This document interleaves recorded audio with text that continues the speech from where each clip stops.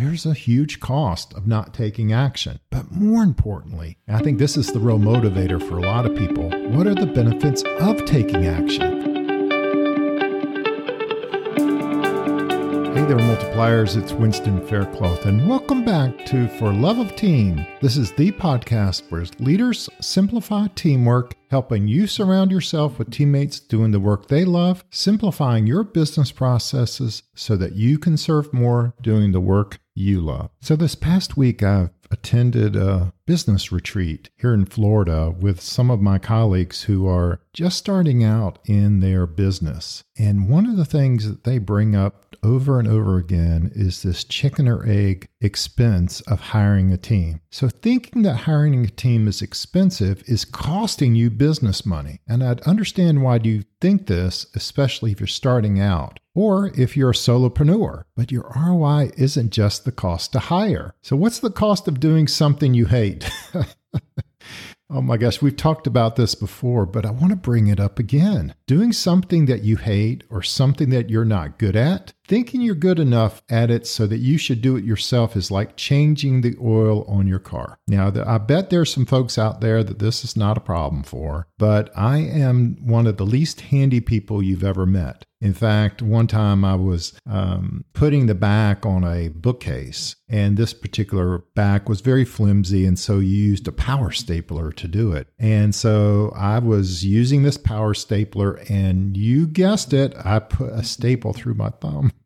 So I'm not handy, so I'm using this metaphor. Thinking you're good enough at all the things in your business that you should do it yourself is like changing oil in your car. It's a pretty simple task, and it's probably cheaper to do it yourself. But think about it. Does it make sense for you to do this or to take it to a professional? If you're like most people, and I bet you're like me, you probably agree that it's totally worth the investment when it comes to your time, money, and expertise. For me, going to a professional, they have the tools, they have the supplies, they have the expertise. They can do it so much faster and better than I can do it. So when you think about it, what's more expensive than hiring somebody new? Well, bottom line for this is that you as the leader of the organization doing something you don't like or good at, that's the largest expense in your company, bar none. But there are different ways that you can take away these activities off your plate to have actually grow your business and generate money. It's just not costing you the time when you do something you don't like. Honestly, there's 10 times more energy and time before taking that action. So this is one of the costs. Spending time dreading that thing that you don't like. We've talked about this one other time before, how procrastination is one of those inner signals that you are running up against something that you're not good at or you don't like. And that time that you're in that procrastination zone, that dread zone, is a tremendous cost to your company.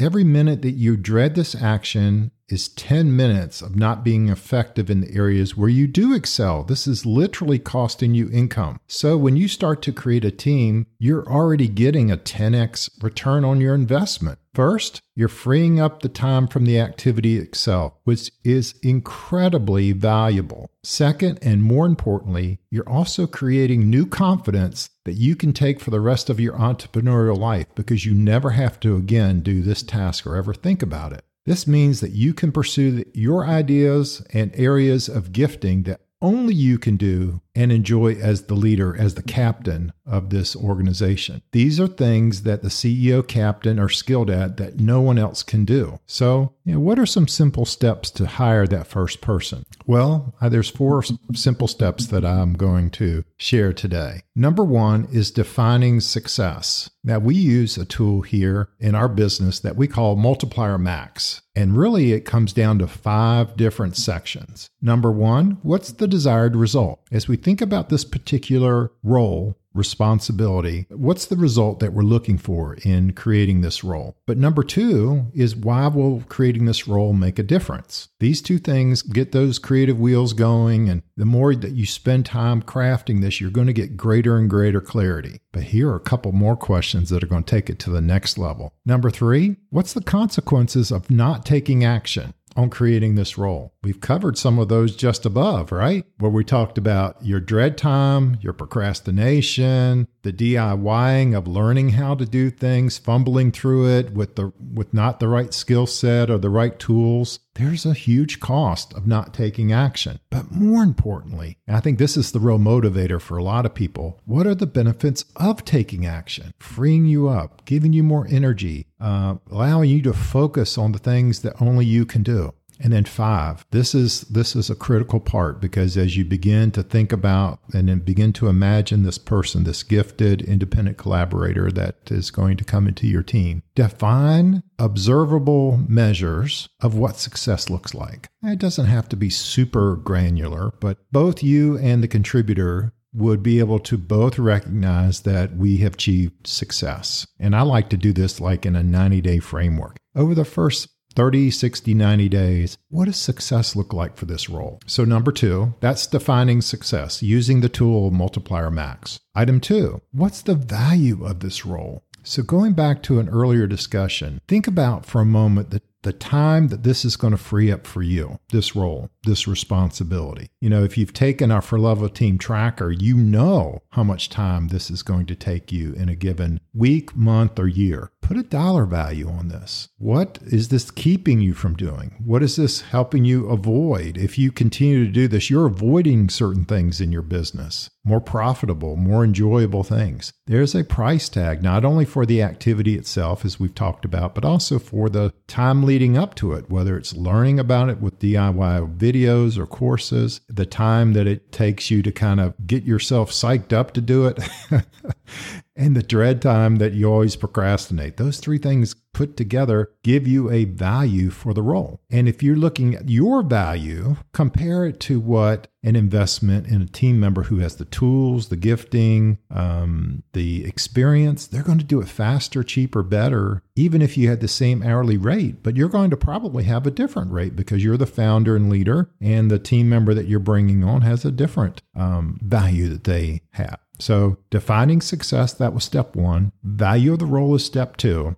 Now, this is where you're going to develop a 1-page overview of the role. This is your sales tool, in effect. So using the work you've done to this point with the Multiplier Max and the value that you are assigning to this role, this is where you would bring that information over, but you'd also add your own company mission, vision, and values. We're going to talk about this in upcoming podcasts. This is the secret sauce of attracting the talent that you want. So it's one thing to define the role, but it's another to define the environment and the purpose and that larger why that people are coming and working on your team versus other places that they can invest their talent. And as you add that to this 1-page sheet, you want to share this role as broadly as you can, asking friends, team members, colleagues. You're going to ask for recommendations and referrals. And then number 4, this is a critical step that I think a lot of people just jump to and don't think about, is when you enroll them for that first time, you found your wonderful collaborator, someone who fits the model, fits the role that you're looking for. Start them out with a time-bound small project. Sometimes I do this actually in the interview process before I enroll them. I give them a real-world, tangible project that I want help on, and I pay them for that. I compensate them fairly for their time, even before I hire them. And I want to see how they're interacting with me, how they're interacting with the team, how they deliver on the project.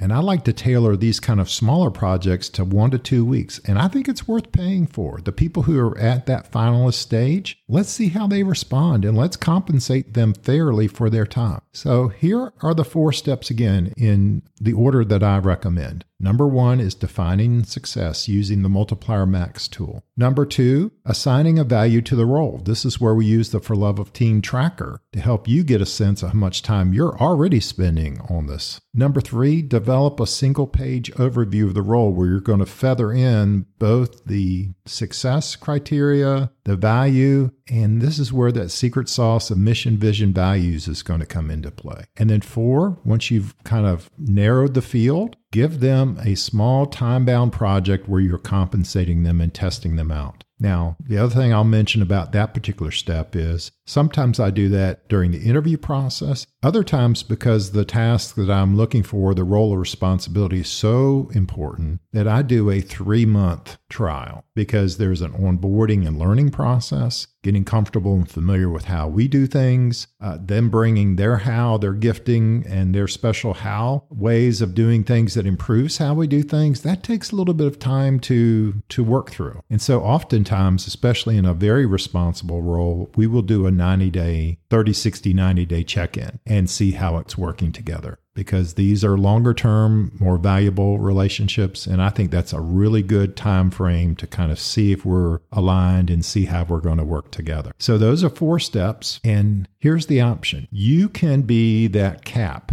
You can be the ceiling on your business growth, or you can step into this captain CEO role of your company and learn how to start hiring your first team members so that you can grow and thrive. This is a decision that every business goes through. And one of the things I always share with my coaching clients and mentees is I think it's better to take these steps uncomfortably early, because the leverage that you get financially, but more importantly, that talent that you bring in is going to free you up for the things that only you can do. And so if you'd like to get started on your For Own Love of Team journey, reach out to me by text. That's the fastest, best way to get hold of me, 1-754-800-9461. And if you want the For Love of Team tracker, or if you want the Multiplier Max tool, let me know in your text. And by the way, since I don't know who you are, if you're texting me for the first time, text me a little bit about your background, give me your name. I'd love to create and begin this dialogue with you and begin to help you down this process. Or if you prefer email, use this special email that I've created, win@winsights, winsightz.com, and use the subject line FLOT tracker, that's for the time tracking, or Multiplier Max, either one of those subject lines, and feel free to fill me in on your journey. I would love to connect with you. So win@winsights.com or text 1-754-800-9461. And finally, remember, friends, leaders simplify teamwork, multiplying your impact, income, margin, and freedom in business. Be blessed, friends. I'll catch you on the next episode.